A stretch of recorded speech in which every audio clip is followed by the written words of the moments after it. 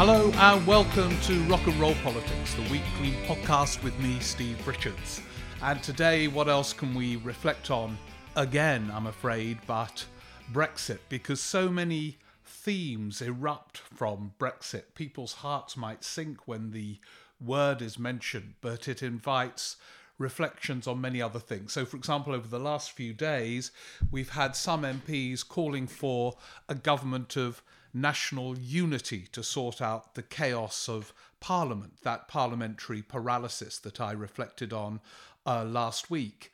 There won't be a government of national unity, but it's a rich theme, and you can see why some MPs, so desperate for a reasoned route out of this nightmare, might think that the coming together of soft Brexiteers or Remainers and pragmatic Brexiteers would be the solution, rather like 1940 and the Second World War. It's not the solution, and it won't happen. It's not the solution because there is no way the leadership of either of the two bigger parties will stand aside, which is what would have to happen, for both sides to come together with new leaders to sort this crisis out. There is no route towards a government of national unity. There was, sort of, in May 1940, during that famous, or after that famous, parliamentary debate on the Norway debacle, when Chamberlain went and Churchill came in and Clem Attlee became his deputy prime minister. There is no equivalent sequence here, although the crisis is deadly serious. It's also not the solution because this has been an issue that raises many issues, some of them ideological, and the idea that there is a coming together of people from different sides at a moment of heightened ideological divisions is, I think, a kind of fantasy and would be almost part of the whole Brexit delusion. There are so many kind of illusory dimensions to Brexit, but a kind of neat consensus coming out of nowhere amidst this turbulent chaos would itself, I think, be a distortion. Theresa May is becoming a figure of such endurance, it's almost a sort of Monty Python sketch where someone is kind of battering her to bits. One of those Terry Gilliam cartoons, perhaps, where someone has been kind of nearly destroyed, then up they pop again as if everything is completely normal. It's almost getting to the point now where even a political addict like myself is getting bored with Theresa May popping up again and carrying on as if everything is normal. Bizarrely, I think she has one strength in this current situation. Obviously not the composition of the House of Commons, which is the fault partly of her decision to call the election, or no, not the decision actually, the way she fought and then lost the election. And also underlying forces, which shouldn't be ignored, that led to some moving towards Corbyn's Labour Party.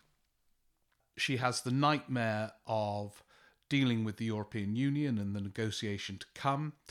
That's not entirely her fault. And of course she has Brexit overwhelming her leadership, and that is the fault of her predecessor. Indeed, that great political thinker Danny Dyer did kind of sum up things when he said, "Where is that twat? Where is that twat, Cameron?"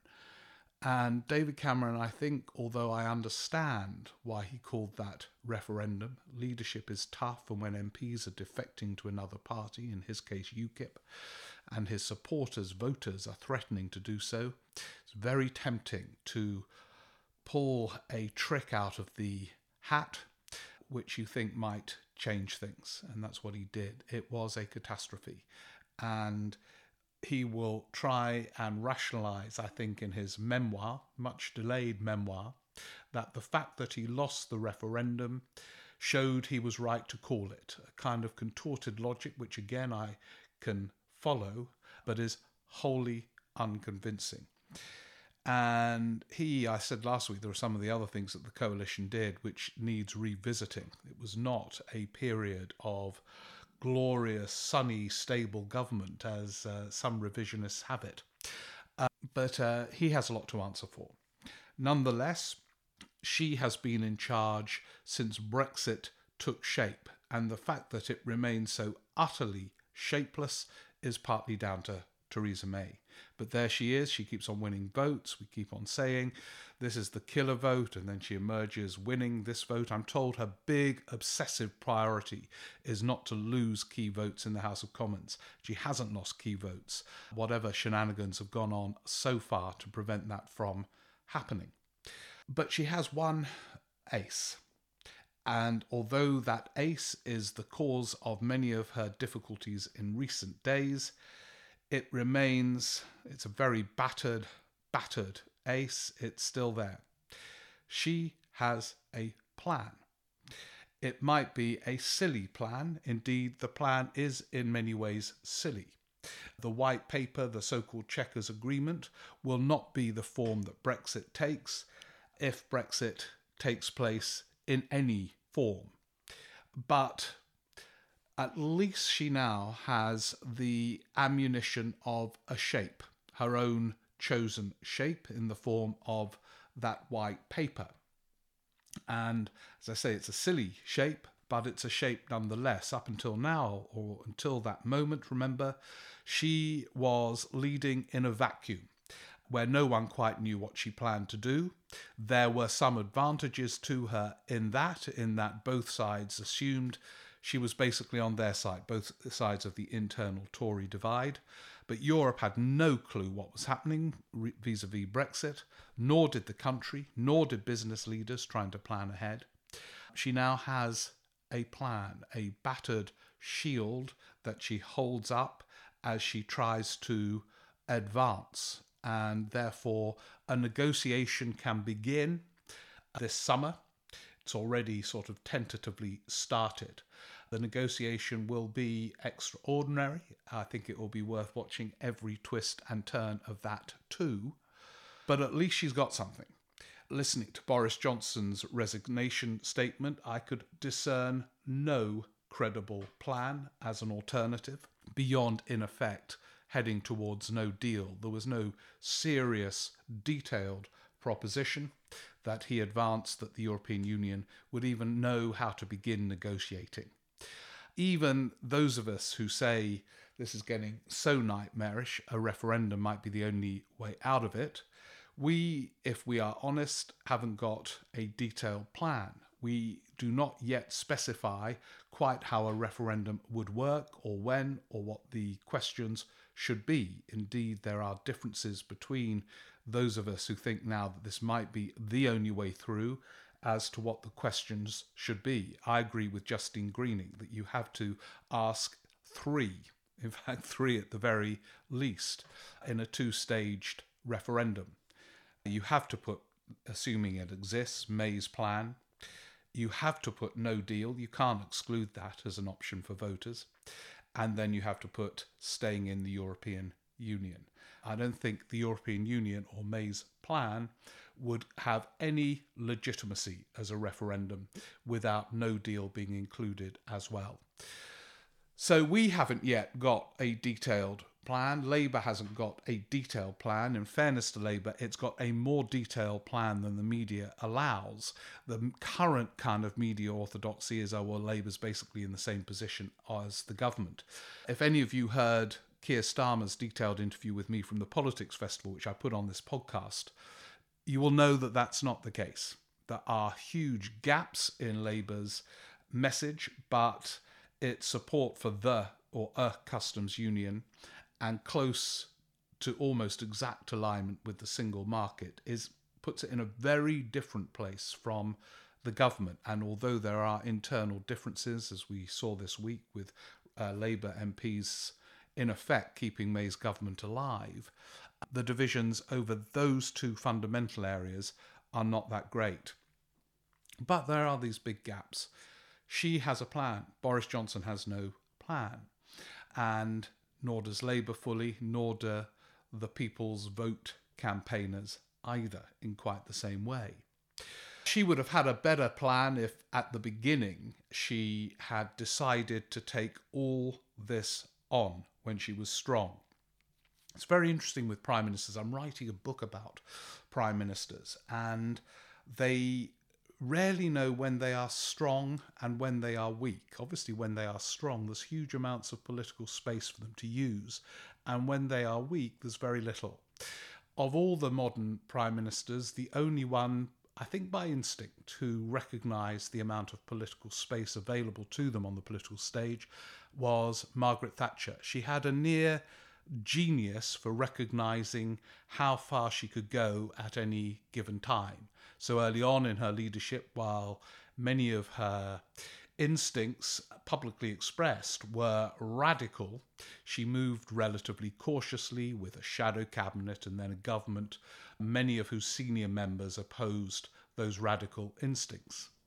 When Labour split, with the SDP forming a threat to Labour, she knew that she had the space, that Labour couldn't win an election when two parties were fighting on the same terrain.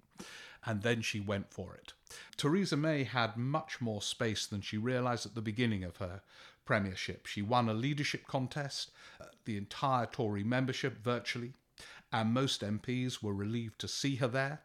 The only ones who were furious were the sort of Cameroonian Osbornites who she sacked, but the voters approved, and that in itself gave her an authority, those opinion polls putting her 20 points ahead.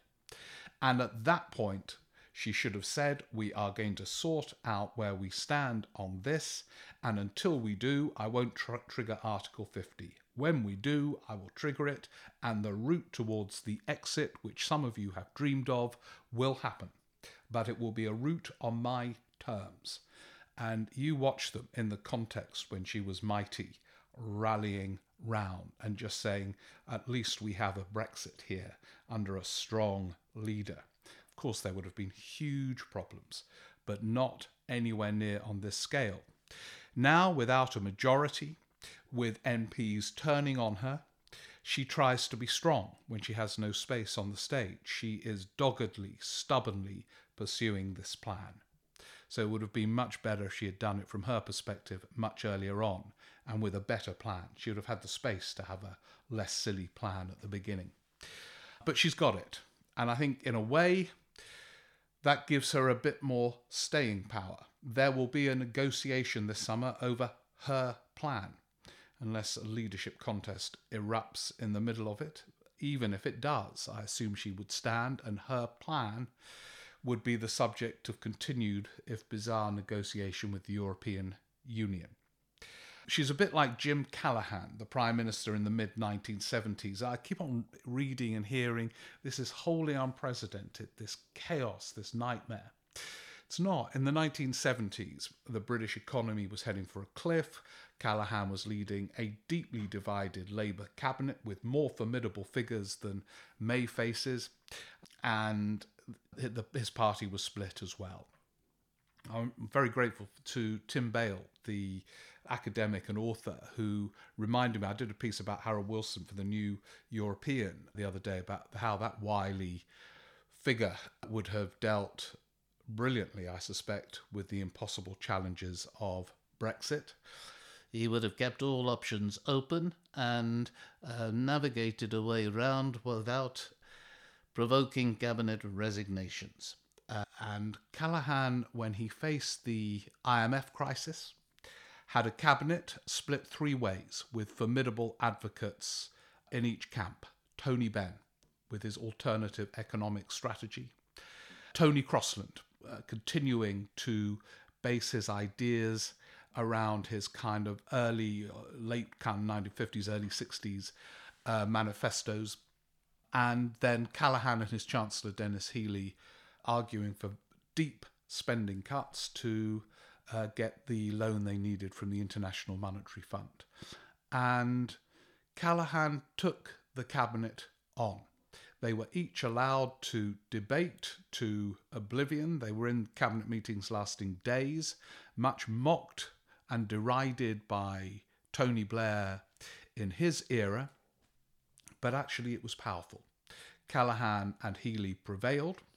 No one resigned from that cabinet. They got the loan, and although all hell was to break loose later, there were not these seismic cabinet ructions as there has been in recent times. The summer, I can tell you, won't make any difference. There's always talk at the end of a torrid July that things might have calmed down by September when MPs return. Things will have intensified. They always do.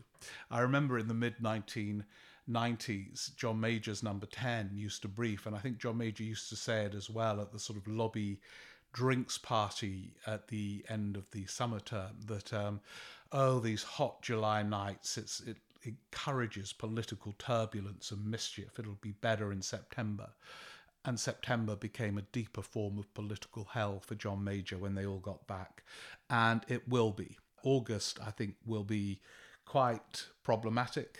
There's a kind of newspapers have pages to fill and bulletins have to be broadcast, and all the radio outlets are still in place, even if the Sunday TV programmes are off air.